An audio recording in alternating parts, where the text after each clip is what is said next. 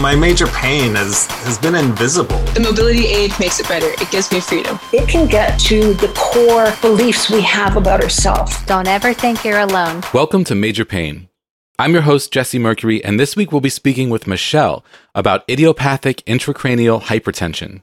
According to the National Eye Institute, idiopathic intracranial hypertension, or IIH, happens when too much cerebrospinal fluid, CSF, the fluid around the brain and spinal cord, builds up in your skull. This puts extra pressure on your brain and on the nerve in the back of your eye, called the optic nerve. Symptoms include headaches, tinnitus or ringing in the ears, temporary blindness, double vision, blind spots, neck and shoulder pain, and peripheral vision loss. There are several different forms of intracranial hypertension, but the form we'll be talking about today is the idiopathic form. Idiopathic meaning, basically, we don't know why this is happening. However, Michelle was involved in a freak accident in 2017. There's no way to know if this incident caused Michelle's intracranial hypertension or merely exacerbated a previously existing condition because she was having headaches prior to this. But in an insane story, Michelle actually had a man fall on her from 30 feet above in a theater. Michelle was sitting in her seat during the intermission of her performance, and a man fell from the balcony above her and landed on the left side of her head and shoulder. And hearing about what happened from Michelle's perspective is wild. Michelle will share with us a ton of fascinating details about her disease itself, how she was diagnosed, and how she manages it. She was also recently diagnosed with Crohn's disease and is in a very frustrating situation where her different doctors are telling her to do different things with her lifestyle to manage her different diseases. And these things are at odds with each other. And it's a perfect example of the frustration of living with multiple chronic illnesses. People often see specialists for each disease, specialists who don't talk to each other, don't compare notes, and leave us, the patients, in a position where we have conflicting information and aren't sure how to move forward. You might know Michelle from the chronic illness community on TikTok as IIH Warriors. As she'll tell us, she started her TikTok in 2019 as a way to shout into the void about her disease, hoping to help at least one person get a diagnosis or ease their journey through intracranial hypertension. But she was surprised to find an entire community of people with IIH. And now she's actually raising funds for IIH research. She has an Etsy shop for IIH Warriors, and 100% of the profits are sent to Johns Hopkins University, where they are doing IIH research. This is a fascinating and super fun interview I'm very excited to share with you, and we'll get to it in just a couple minutes. The next couple weeks of this podcast are going to be a little bit different than usual, so I just wanted to give you a heads up about what to expect.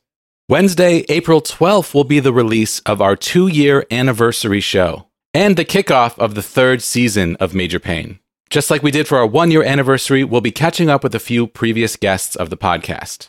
I've already recorded 2 of these interviews, so if you'd like to make sure you've listened to these people's stories so you're up to date when we talk about their updates, first, we'll be speaking with Andrew, who was first on the show December 22nd, 2021, in an episode titled Living with Mild Traumatic Brain Injury.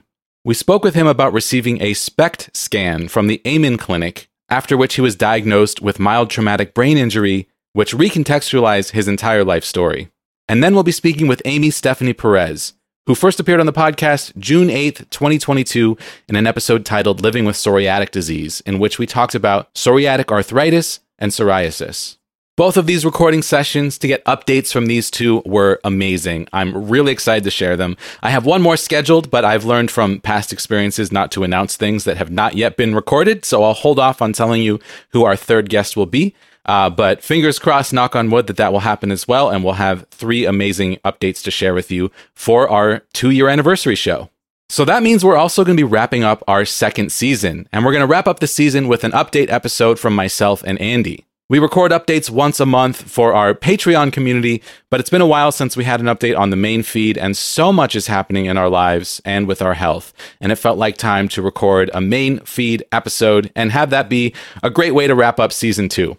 We're also right in the midst of moving, so everything's sort of being torn apart right now and put back together, and I'll be out of town for a week on a family trip. So I'm pretty sure I'm going to have to skip a week of the podcast. So I'm hoping that the way things will work out is we'll have this episode this week, our season finale next week, a break for 1 week in the beginning of April, and then we'll be back with our season 3 premiere on the 12th. technically late on the 11th, since I always release my episodes in the evenings on Tuesdays, so they will populate in your podcast feeds and be ready for you to listen on Wednesday mornings. I've got to tear down my recording setup and set it back up in the new house, so I feel like giving myself a week to make sure that all of that goes smoothly, since I'll already be out of town for a week before that, is a wise thing to do. So, so like I said, got a show this week. We'll have our season finale next week, 1 week off, and we'll be back with season 3 premiere. As I was mentioning, Andy and I record bonus episodes for our Patreon community once a month, and they're always a ton of fun. We got a great back catalog at this point of bonus episodes.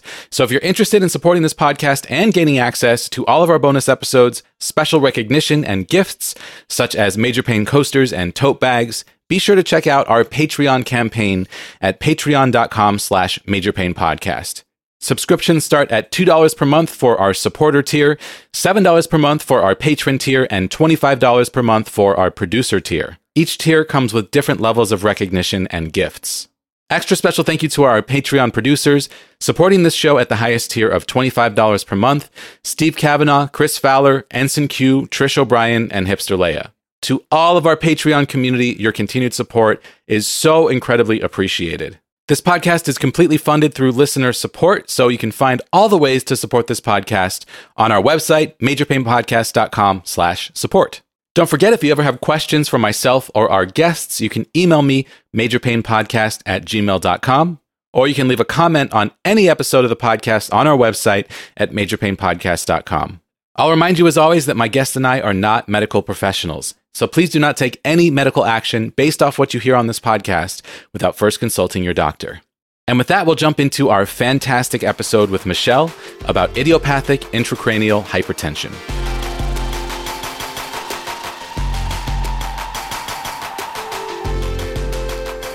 Michelle, welcome to the podcast.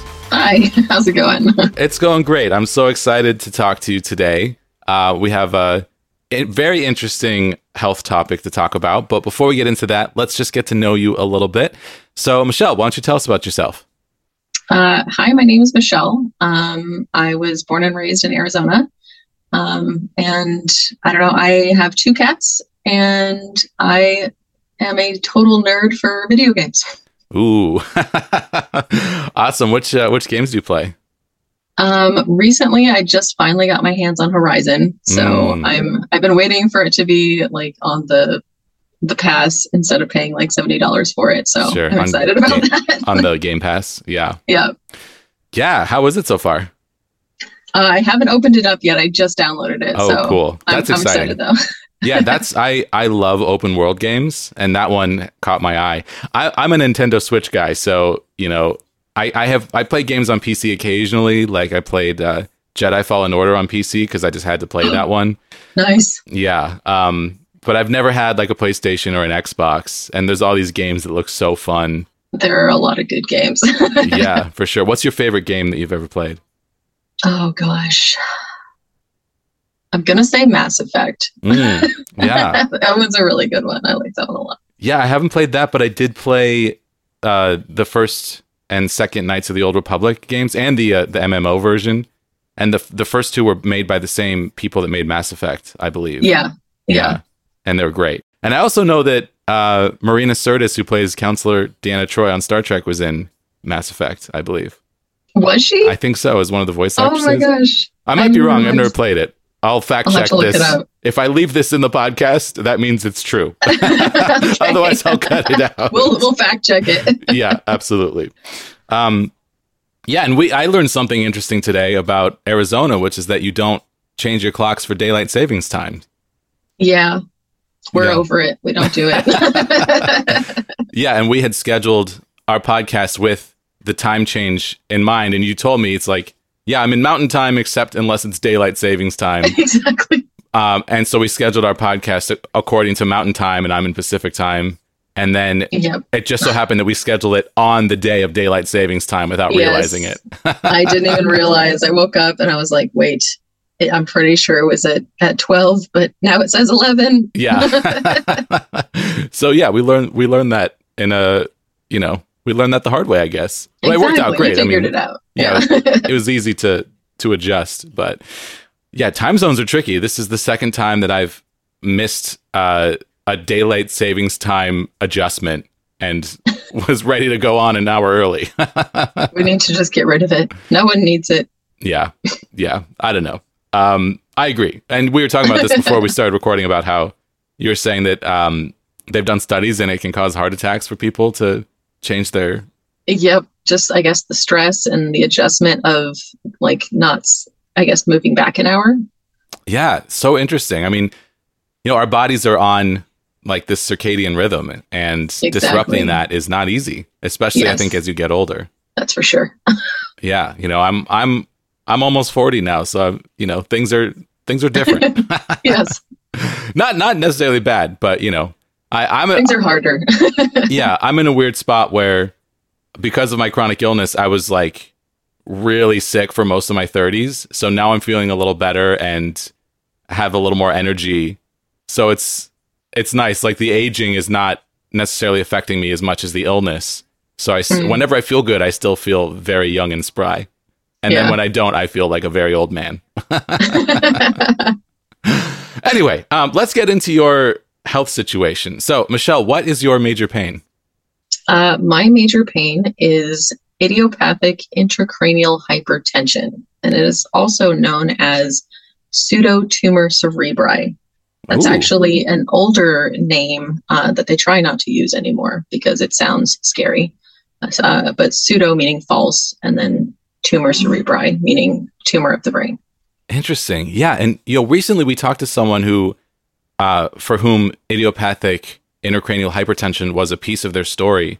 And we, I think we've had a couple of people on the podcast that have experienced it, but we've never really done a deep dive on it and just kind of learn more about it and talk to someone with that being like the main major pain. So I'm excited to dive into this with you today.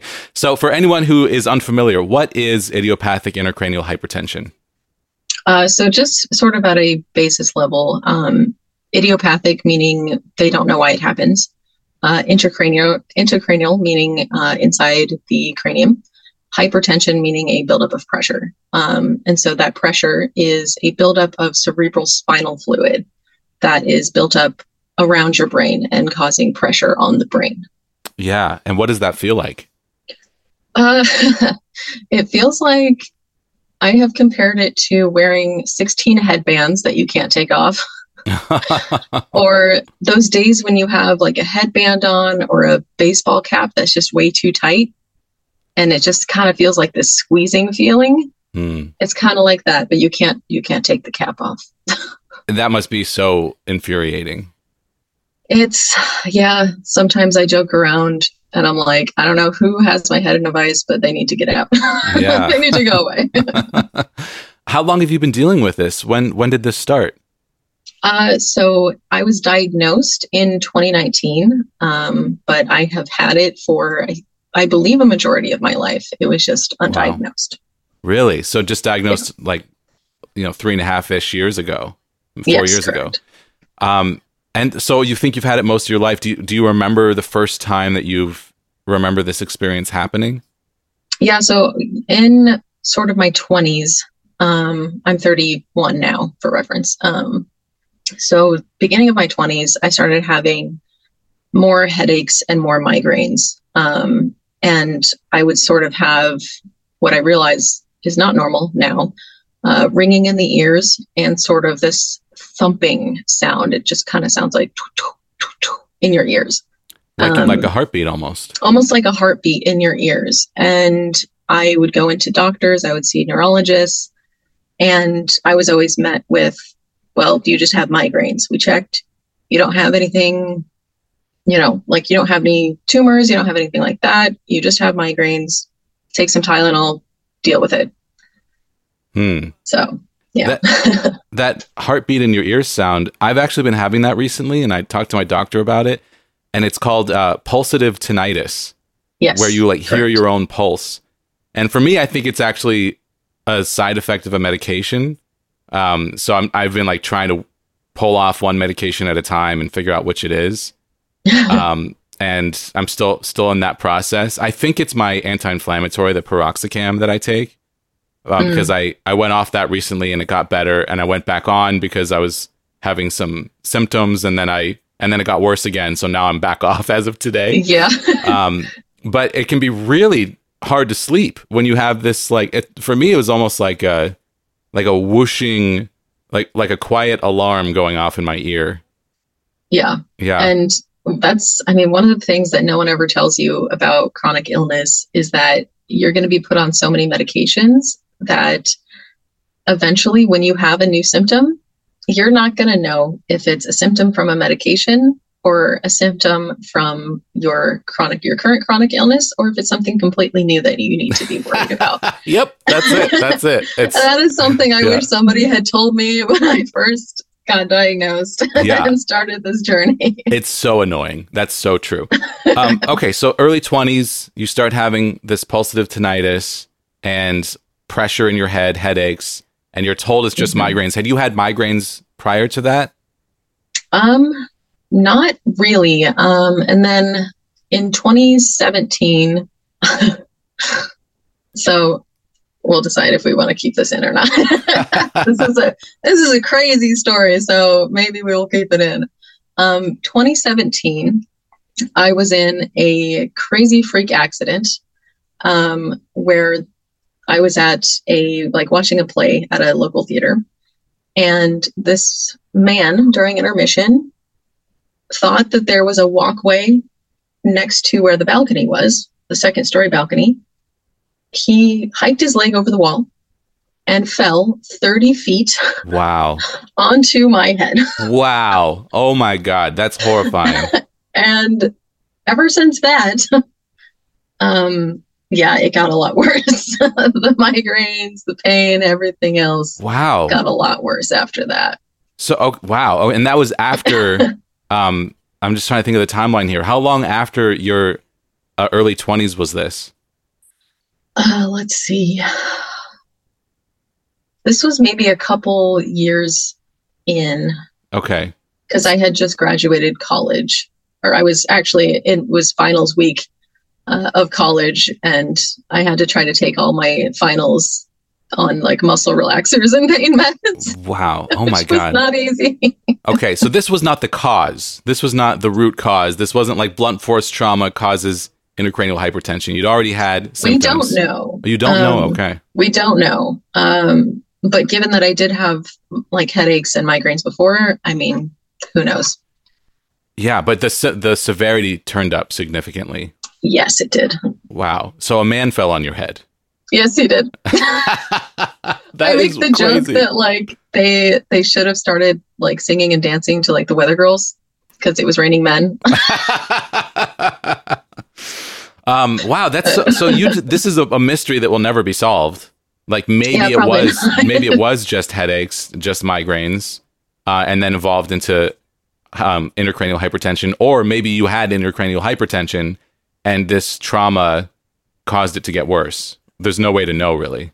Yeah. What do you know anything about the general causes of intracranial hypertension? Does it often happen around trauma, or is it related to other chronic illnesses, or does it just happen? We don't know why.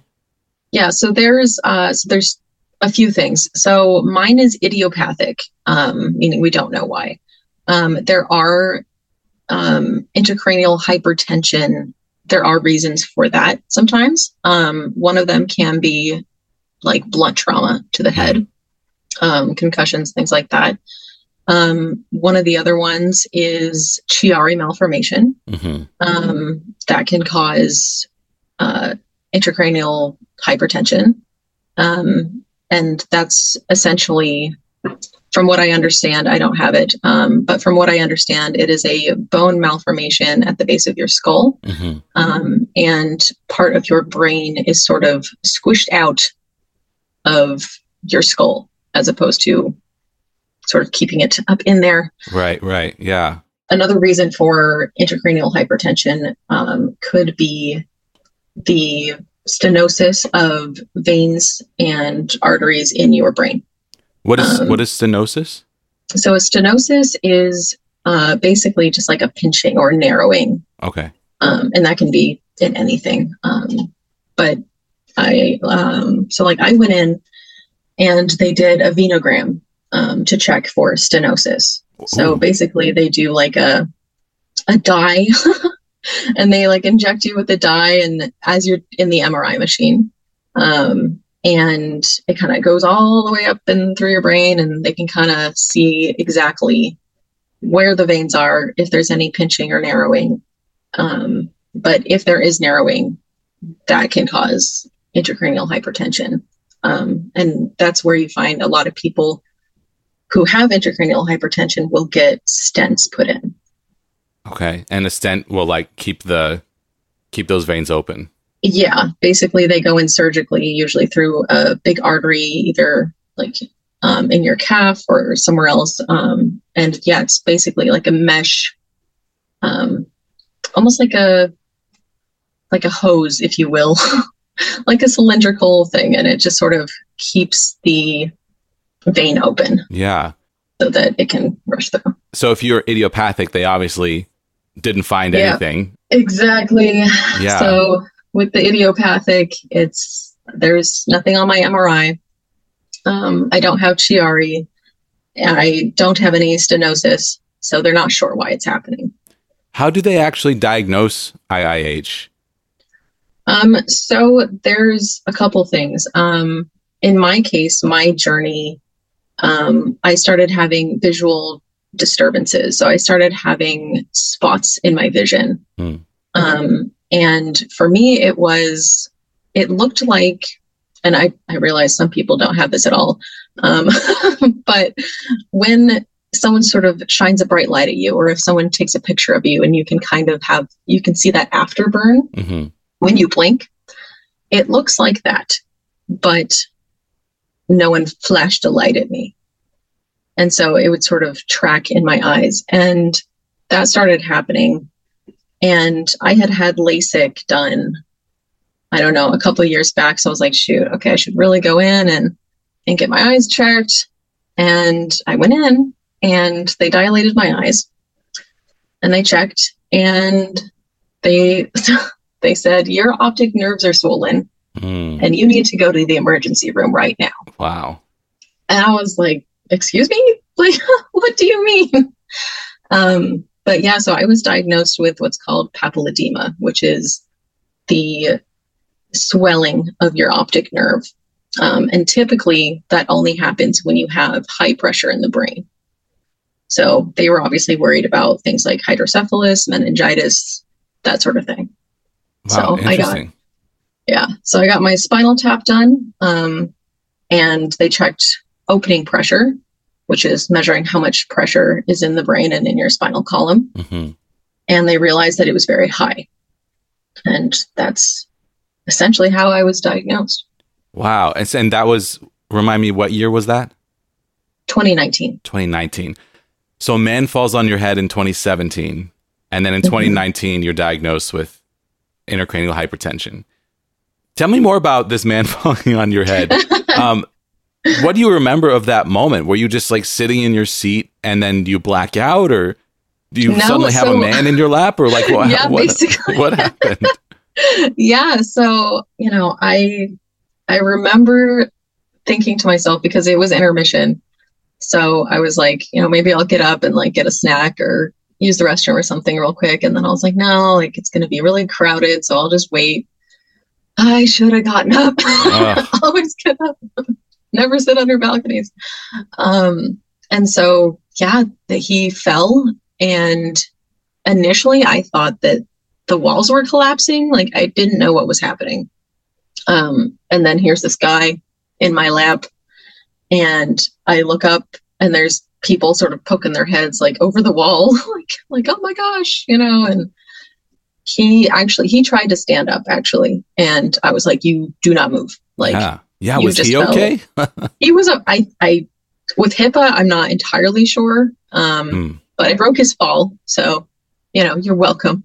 Yeah. If you ever hear this, you are welcome. But, so, I mean, they were metal chairs, and the metal chairs broke beneath us. Because essentially he fell in sort of a seated position. If you think of somebody like sitting in a chair, like that's how he fell. And his torso fell on the left side of my head and my shoulder.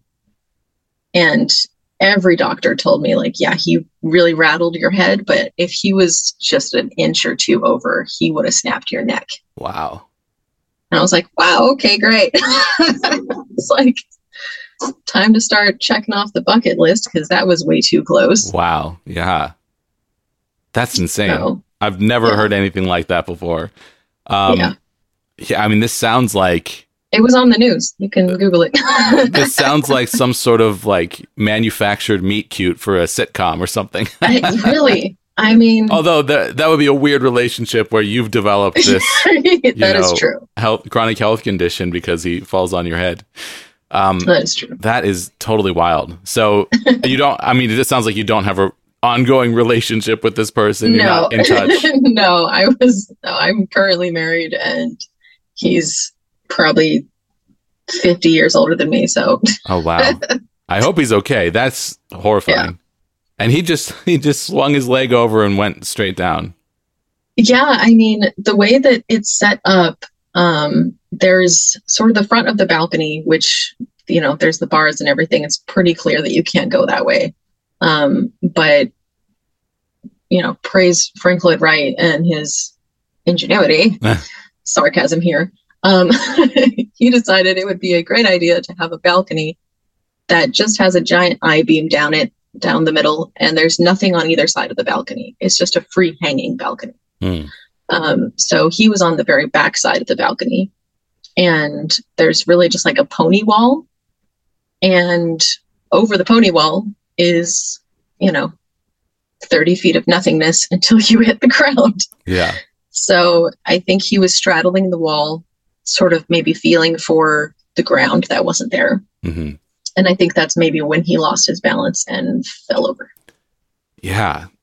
So did you need to go to the emergency room or? Yeah. So I was way too out of it to tell them not to take me to the worst hospital in Arizona. I'm not going to name names. But they didn't even do a head scan. They were just kind of like, yeah, nothing looks broken.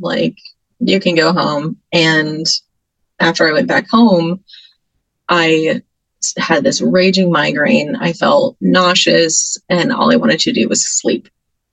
And my husband, boyfriend at the time, he was like, absolutely not. We need to go to another hospital and get you properly evaluated. And good they for were him. I guess they were like, concussions are hard to diagnose, which I didn't realize. Yeah. But they were basically like, well, some guy fell on your head from 30 feet up. You probably have a concussion. All those symptoms match up. So. Yeah. And it sounds like you did have a concussion. Yeah. Yeah. And you can't, I remember this from a Star Trek episode. When you have a concussion, you should not go to sleep.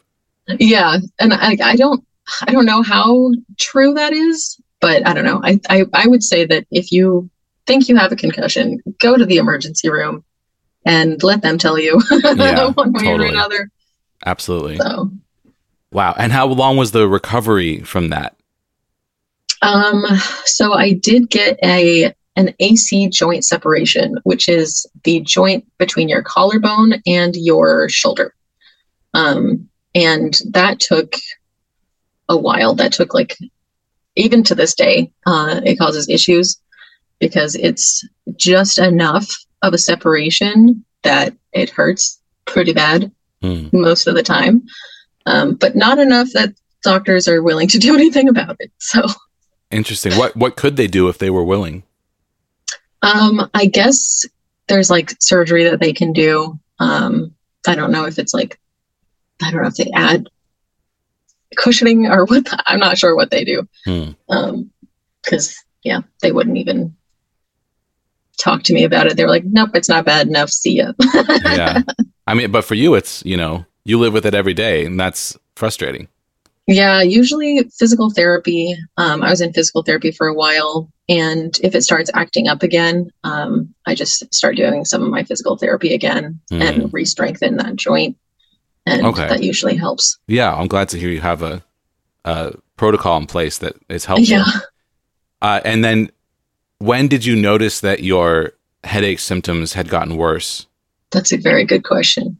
Part of IIH is you have terrible memory. So I couldn't confidently tell you Yeah. when that was. Yeah, I would assume just, over the next few months, you start to realize that you're just having headaches all the time. Pretty much. And it wasn't until, I want to say probably 2018 that I finally was, like most people with chronic illness who are undiagnosed, you get to a point where you have to become your own advocate. Absolutely. Because nobody else is doing it for you. And, you kind of have to be that forceful jerk person that tells doctors, like, look, I think that there's something more. Like, I need you to run these tests, and that's a lot of what I do now, on like TikTok and places like that, is reach out to people or answer people and let them know, like, here are the tips and tricks that I learned on how you can navigate the healthcare system, because no one tells you how to do that. That's so true. That's so absolutely true. Man, this is a crazy story. Okay, so Yeah. a man falls on your head. A couple years later, you go to have your eyes checked, discover your optic nerve is swollen. That sends you to the emergency room. They do a spinal tap and confirm that there is too much pressure in your spinal column, basically. Yes. And they also did a CT and MRI. Okay. So in order to get the intracranial hypertension diagnosis, you have to have a negative CT MRI showing that there's no growth or actual tumor present. Okay. Yeah. And I remember last time we talked about IIH that there was something about how it's like having a tumor, but there's no tumor. Yeah.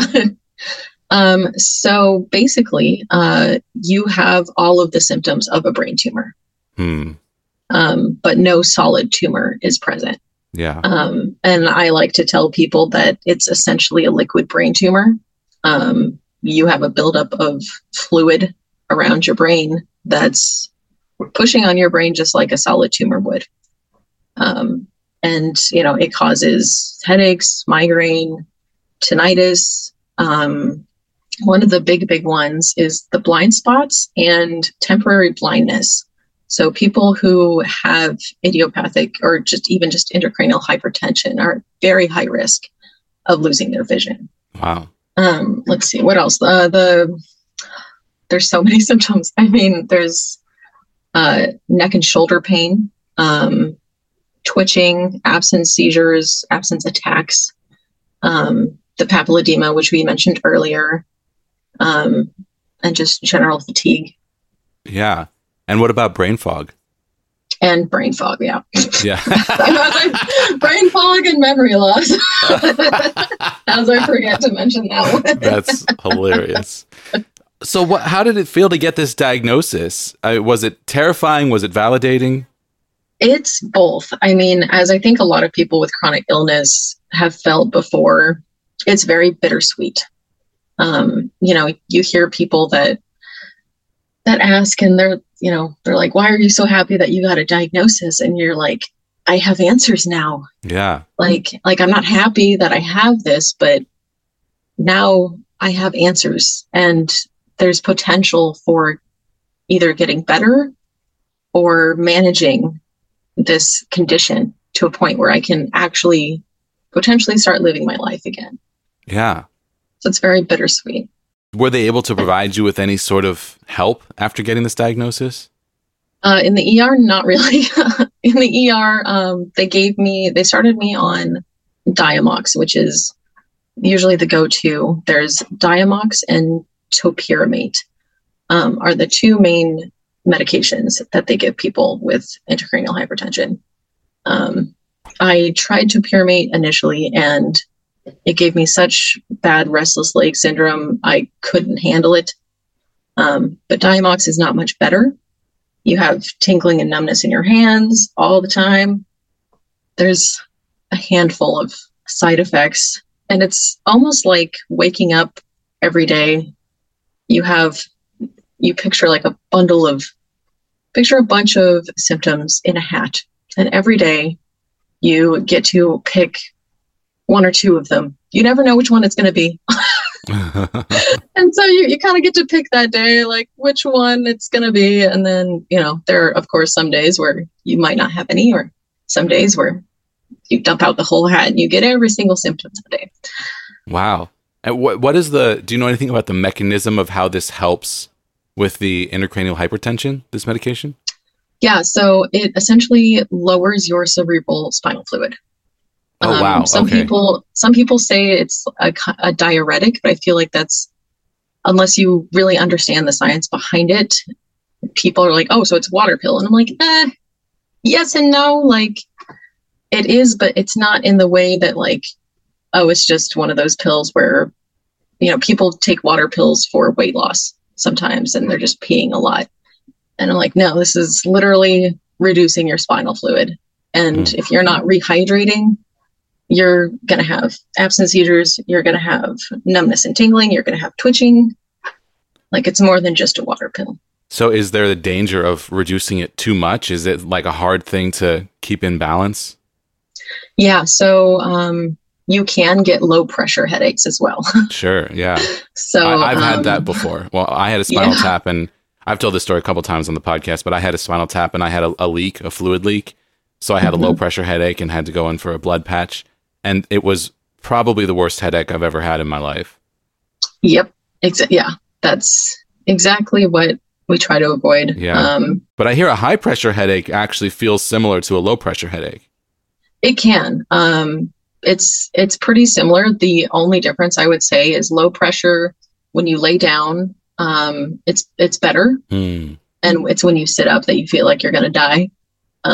With high pressure, it's the opposite. Laying down hurts like crazy. So yeah, that you brought back a memory. I think I just spent days lying down until it's just like a week in bed. Yeah, until we could get me back into the hospital.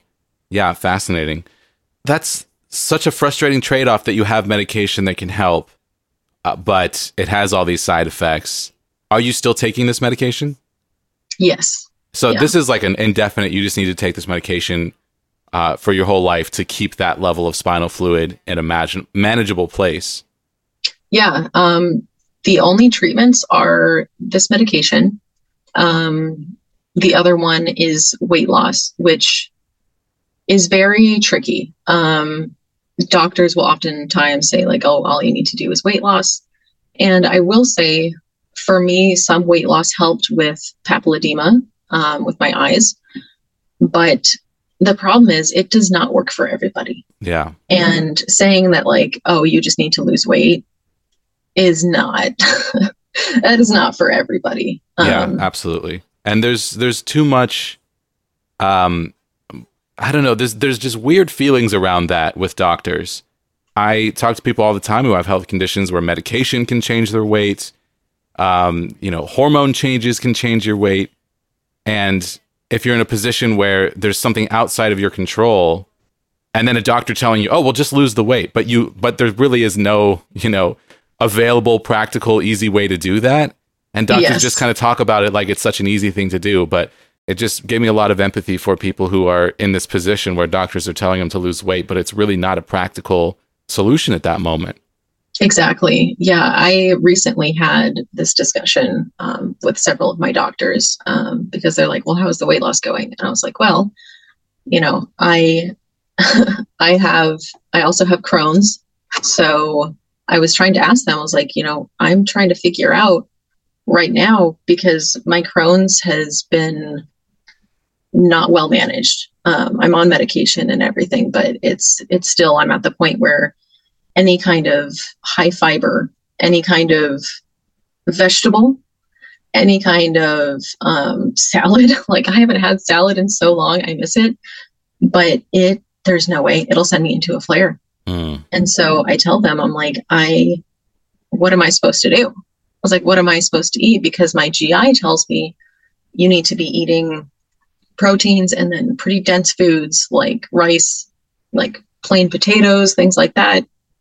But that's not helping with my weight loss. Yeah. and then I am also getting a workup done for POTS, which really, yeah. So I have a doctor that's telling me, when you're having weird symptoms, I need you to eat salty things. And I'm like, okay, but I also have, idiopathic intracranial hypertension. If I have too much salt, that increases my pressure.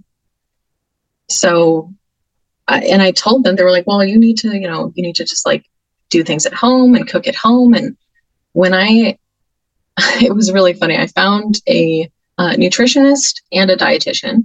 And I asked them, I was like, what kind of things can I have that are kind of grab and go that are still healthy? And they were like, well, there's these certain like frozen foods. And I was like, well, I can't have too many frozen foods because they're very high in sodium, and that increases my pressure with my IIH.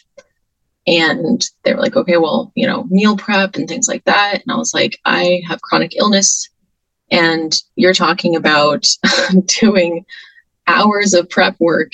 I was like, there's no way I'm going to have energy for that. And the other issue with IH, sometimes I lose vision. Sometimes I can't feel my hands. Sometimes I have no strength in my hands. I was like, so I'm asking you, the days which are more of those days than not, what can I do when I can't hold a knife and I can't see the pan? How am I supposed to cook for myself? What am I supposed to eat? I was like, because I also can't have salad again because of the Crohn's. And they honestly looked at me and said, I have no idea. Yeah. And I'm like, great. This is a perfect illustration of the frustration of chronic illness, of having multiple doctors telling you conflicting things and then sort of blaming you when you can't do what they are asking because your other doctor's telling you not to. Exactly. And there's no, coming together of all of these doctors to talk through things and figure out a solution for you. You have to do that because you have to advocate for yourself because, like you said, no one else will. And people are put in impossible situations all the time like this. And this is a really frustrating example of one, Yeah. Yeah. I mean, I've had periods of time where like my functionality was so low that I really couldn't cook for myself. And there was like lots of, microwavable foods and ordering foods. And recently I learned that I might have mast cell activation syndrome, and to have a low histamine diet, I can't have any of that, Yeah. I have to prepare everything for myself. And I have been thinking about this recently because like I've been feeling so much better that I've been able to do that. And it's like, this really worked out, because if I wasn't seeing this benefit, I wouldn't be able to do this. It's like so much work. And I've found ways to do it that are easier. I've started baking a lot of like one pan meals. Yeah. Throw like a piece of chicken and a bunch of vegetables, some like seasoning into a pan, throw it in the oven for 40 minutes, and you got a meal ready to go. So there's like, 10 minutes of prep time, 40 minutes of waiting. And that's relatively doable. But yeah, I don't have any like grab and go options, Yeah. Oatmeal is the closest one. Yeah.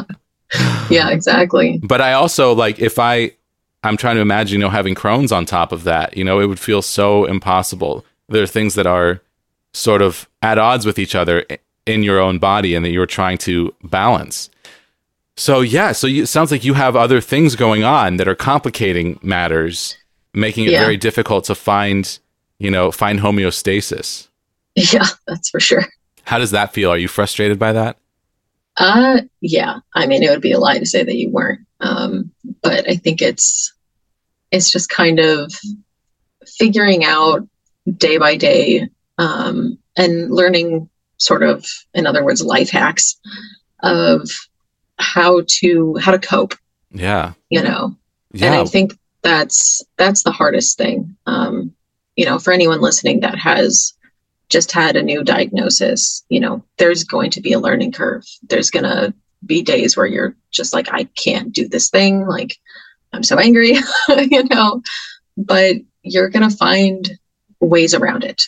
It might not look pretty. Like, it might be like I recently learned that opening jars is something I can't do.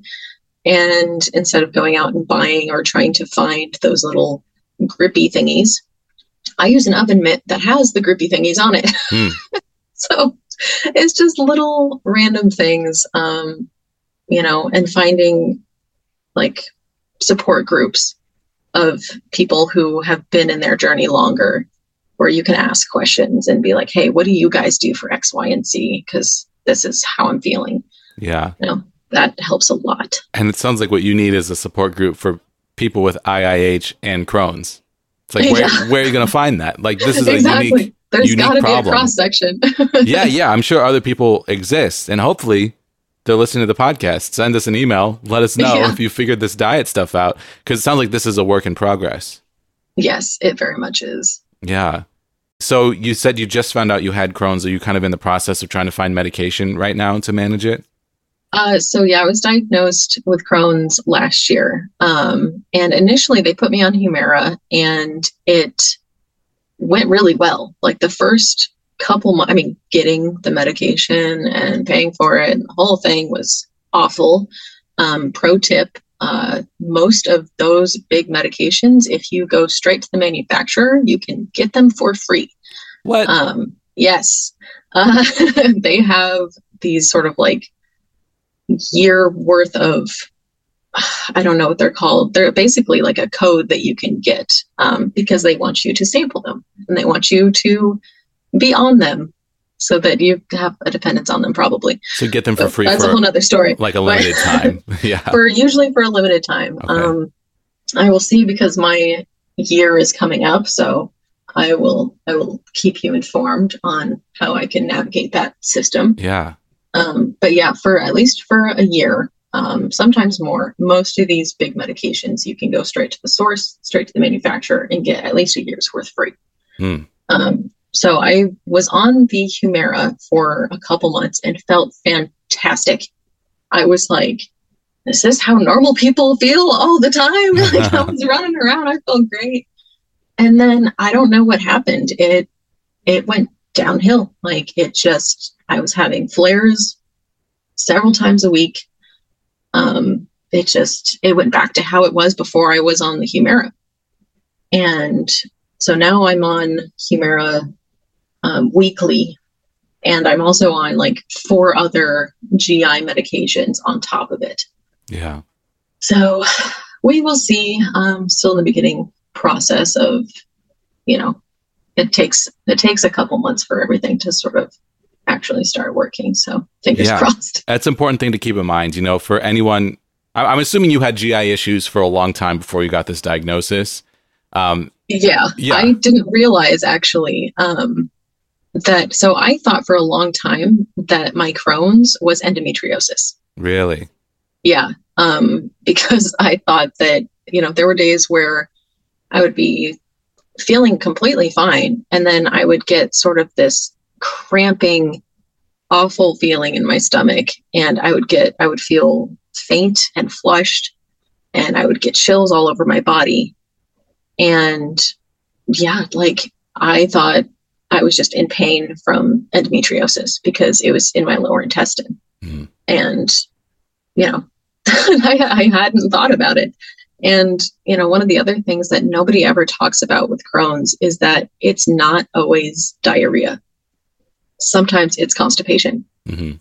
You always see the commercials of like people running to the bathroom because, they're having diarrhea. And then like, that's not the case.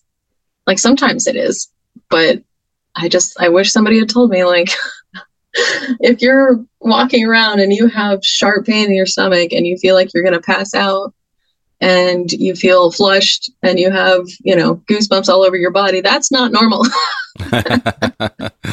Yeah. And every time you get a diagnosis, that can often be like the beginning of a new journey. Like getting the diagnosis is a journey in itself, but just getting the diagnosis is not the answer oftentimes. Like there's this process of trying different medications, trying to figure out what works. We had a great episode recently with Douglas, who has Crohn's, and and he learned about Chinese medicine, became a Chinese medicine practitioner, and found some stuff there that helped him. But everyone's journey is unique and individual. Sometimes like the medication that works for one person won't work for another. you can have the same disease and have opposite symptoms sometimes. It's just so complicated. So yeah, I wish you luck in that journey. It sounds like that is a work in progress. But sticking to it and finding a solution is possible. It's just, you got to keep trying different things. But this complication with the IIH and the diet's not meshing is really frustrating and really complicated. How has this all changed your life? You mentioned that you were dating the person that you've now married since this started. How has this affected your life and your relationships? So as far as just life goes, so I graduated with an engineering degree.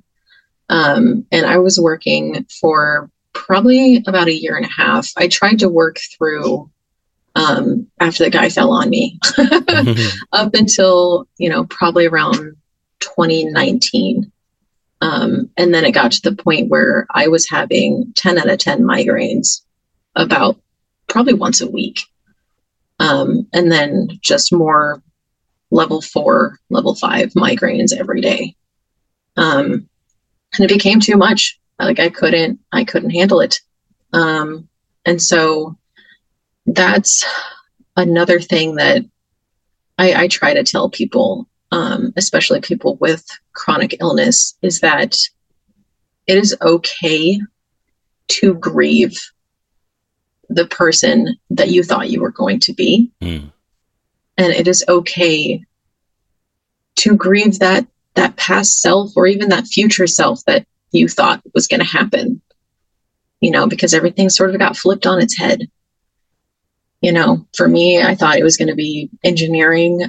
I also am a huge conservation person. I volunteered at owl and raptor shelters, different aquariums, like pretty much anything I could get my hands on. And I really wanted to do sustainability and conservation work. And I had to realize that I can't be out in the field doing that kind of work. It's just my body can't handle that. So until things got a little bit more under control, you just kind of have to pivot. You kind of have to find, maybe there's volunteer roles that are remote jobs that you can do, that are just as impactful. And they're maybe not quite what you expected, not really what you had planned, but you find ways around it. And it's still okay to be sad about it. Mm-hmm. When did you start doing advocacy work online? Gosh, when did I start TikTok? So I think probably 2019. I kind of started my TikTok as sort of a shout into the void, and if I can help even just one person to go through getting a diagnosis, or not having to go through the same crap that I went through, then it's going to be worth it. And lo and behold, I have found a whole community of people with IIH, and we talk a lot. We support each other, and a lot of times, I've made it very clear in all of my videos that if you have questions, if you just need to vent, I am here. So, I get people that are commenting and people that come to me and ask, I'm trying to get this one procedure done, but my doctor is saying no. And I let them know, here's what you do.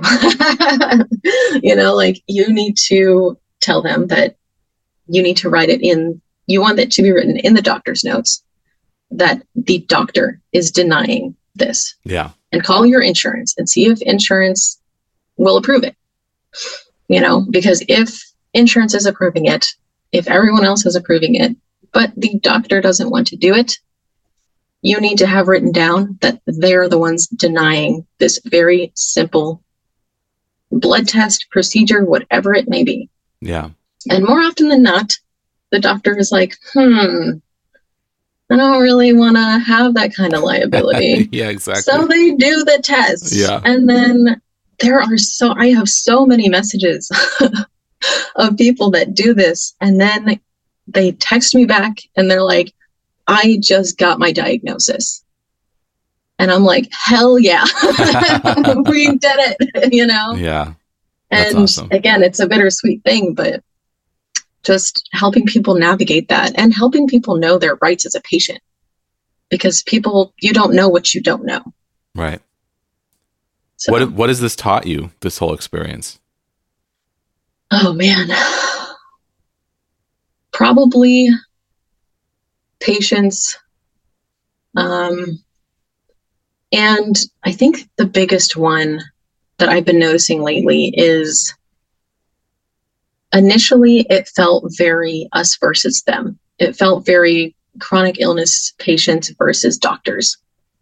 And it can't be that way. Like, we need to work together. Yeah. People need to realize that most, especially like primary care physicians, they are understaffed. They are told by administration most of the time, you need to have thousands of patients, and we only want you talking to them for 10, 15 minutes at a time. Yeah. They a lot of times no longer have a say in some of this stuff. And we need to recognize that if you have one person that is exhausted and in pain, and then, not getting the answers that they want, and then on the other hand, you have doctors, especially ER doctors, that are overwhelmed, overworked, burnt out, and you put these two people in a room together and try to get them to talk to each other, it's not going to go well. That's a great point. Yeah. And so there's gonna be issues. And so I think we just need to realize that, like, we're not enemies. Like, we need to work together. Yeah, that's so important. And I think about that on this podcast. Sometimes it's easy to cast doctors in a bad light because so many of us have so much medical trauma around the way we've been treated by doctors. But yes. There are so many good doctors out there, and so many people go into healthcare because they want to help people. And a lot of them, like, that's still what they want. It's just to help people. And the system itself can make that really difficult. Doctors can get burned out. Doctors don't have enough time to talk to individual people sometimes. But there are good relationships to be had. There are great doctors out there. And yes, there are doctors out there who don't treat us like people. And hopefully we can just, fire them, move on to the next person and try again. But yeah, I mean, chronic illness is a spectrum, and so are doctors. Like, the care that you're going to receive is also a spectrum for sure. Exactly. And it's trying to maintain that patience. I guess that's the one thing that I've learned, is trying to take a deep breath when I'm a 10 out of 10 pain and I go to the emergency room and doctors are like Googling my condition. Yeah. It's hard for me to be like, oh God, I don't know. But then, I think about it for a second in my sane, calm mind. And I'm like, how would they know? There's 1 in every 100,000 people have this condition. Mm. Doctors are supposed to memorize a million things. They've probably been working for 24 hours. And so, I would hope that they would Google it and verify. Yeah. I would hope that they would, have the confidence to say, you know what, I don't know a lot about this. I'm going to do some research, and then on the flip side, I need doctors to also recognize that when we come in and you might not know a lot about a condition, we need you to trust us when it comes to how our treatment is handled, because we've been there. We know what works for us. Yeah. Great points. Well, I have one more question for you. So if you could address someone else who's had a man fall on their head, or someone else who maybe has just had similar head trauma and is now having constant headaches, searching for a diagnosis, maybe just having been diagnosed with intracranial hypertension, idiopathic or otherwise. With everything you've learned along this journey, is there any advice that you could give to someone who's just beginning theirs? Yes. I actually made a list that I send out to anyone that reaches out to me. And it's a list of things that you need to do if you were just recently diagnosed. If you haven't been diagnosed yet, and you honestly think that IIH is the cause, I would say really unfortunately, the only way to get that diagnosis is through a spinal tap. And those suck. Yeah. Those can lead to, the low pressure headaches and that sort of thing. But that's, you'll know, if you go in. And also keep in mind that your cerebral spinal fluid, the pressure changes all the time, hour by hour, day by day. So if you go in one day and, it comes back that it's within a normal range, maybe slightly elevated, and you're still having, visual disturbances, you're still having, twitching, you're still having like neck pain, all of these symptoms, it might be worth pushing for another lumbar puncture. And again, I'm not a doctor, but these are some of the things that I have seen personally. But as far as someone who is diagnosed, the number one thing, the very first thing that you need to do is get yourself a neuro-ophthalmologist. And this is different than regular ophthalmologist. If you don't have one of those, please get that too, because neuro-ophthalmologists can be hard to find and they can be hard to get into. But they specialize in the nerves in your eyes. And that includes the optic nerve. And since we are at such high risk of vision loss, it is very, very important that you are going in and getting your eyes checked. Wow, great tips. Thank you so much. Michelle, you've done an awesome job today. This is such an interesting story. Lots of really great information in there and things that you've learned along the way. Thank you so much for sharing with us. Please tell us where people can go to connect with you online to check out your advocacy, or if there's anyone else who has IIH and they're looking for someone to talk to, where can we find you? Yeah, so I am mostly on TikTok right now, but I am also on Instagram and Facebook, just under IIH Warriors. And if you are looking, we do also have a IIH Warriors Etsy shop. And I do all of the things there. We make stickers, t-shirts, that sort of thing. And 100% of the profits that I make from that store, I send to Johns Hopkins University, where they are doing IIH research. So definitely check that out if you want to donate to the cause or get some IIH merch and represent. Let me know. That's so cool. I love that you're doing that. Well, I'll tag you on TikTok and Instagram when this podcast goes up, if people want a quick and easy way to find you. And thank you again for your time, for sharing your story. You did such a great job today. I'm very excited to share this episode. Thank you so much. Thank you. Thanks for listening to this episode of Major Pain.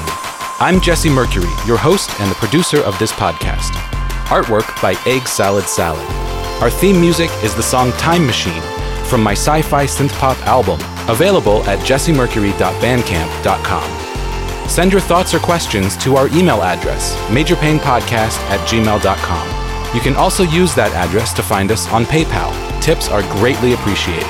Don't forget to leave a positive rating and review on Apple Podcasts or the podcast platform of your choice. Find more information about this show or leave a comment on any episode at our website, majorpainpodcast.com. Major Pain is supported by listeners on Patreon. Thank you to our $2 per month supporters, our $7 per month patrons Naomi Adele Smith, Sunny Roberts, Laura Stevens, Brooke Walters-Schmidt, Kelsey Madsen, All Around Foundation Waterproofing, Danielle Signorelli, Alexandria Henderson, and Justin Minnick. And our $25 per month producers, Steve Kavanaugh, Chris Fowler, Ensign Q, Trish O'Brien, and Hipster Leia. Learn how you can support the show while receiving special recognition, gifts, and monthly bonus episodes at patreon.com/majorpainpodcast.